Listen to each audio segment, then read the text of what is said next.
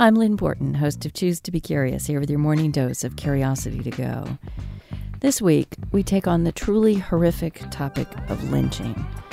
Timed with the opening of the National Memorial for Peace and Justice in Montgomery, Alabama, historian Susan Strasser and poet Marcia Cole joined me to talk about why it's so important that we choose to be curious about our country's history of racial violence.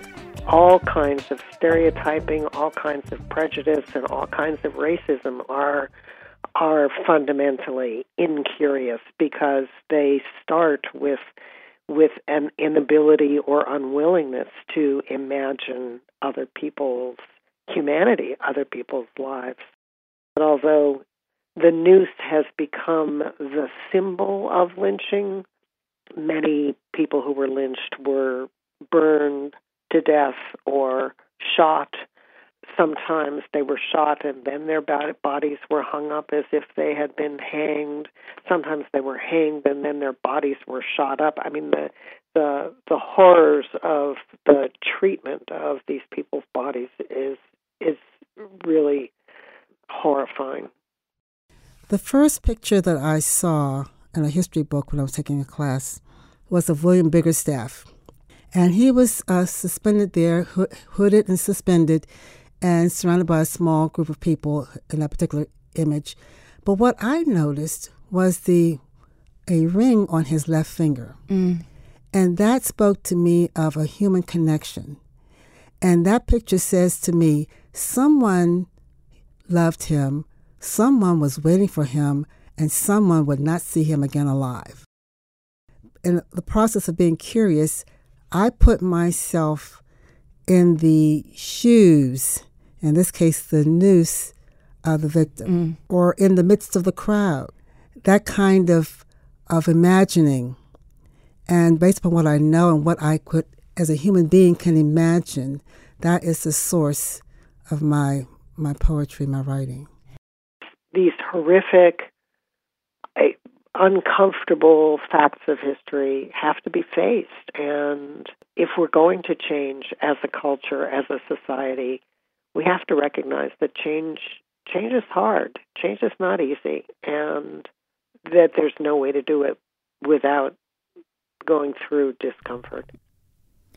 Poet and novelist Robert Penn Warren wrote, "History cannot give us a program for the future, but it can give us a fuller understanding of ourselves and of our common humanity so that we can better face the future." That was very much the theme this time. You can hear this week's conversation with Susan and Marcia right here on Radio Arlington, Wednesday morning at 10 and Friday afternoon at 2:30.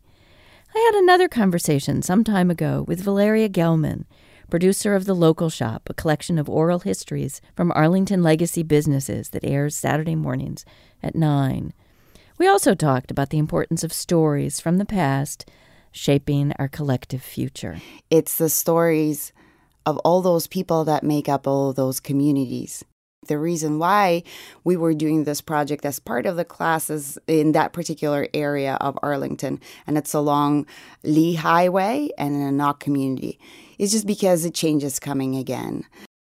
That part of Arlington at some point is going to start renovation of a sort. So there is a vision plan that's already been developed. It's not an official plan, but there has been a vision process, and it's sort of to contribute to that process of, okay, well, what does the community want?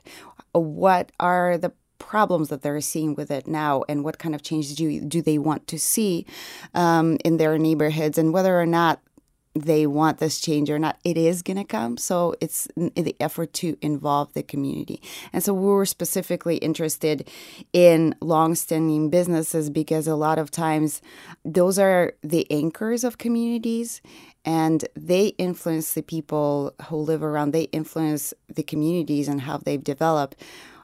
And at the same time, of course, the community influences them. And it's in the hope of helping those businesses survive and get past that change.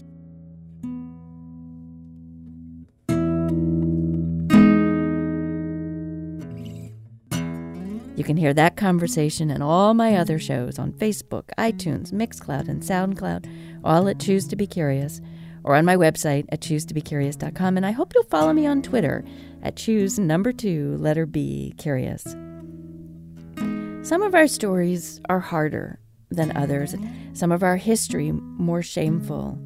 I suggest to you that curiosity actually helps either way.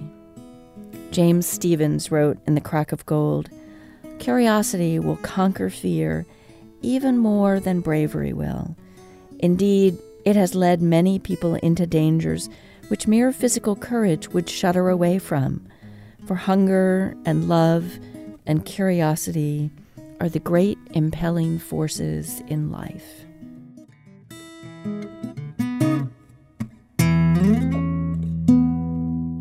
So, as you go into your day, how might you channel curiosity as an impelling force in your life? Go ahead, choose to be curious.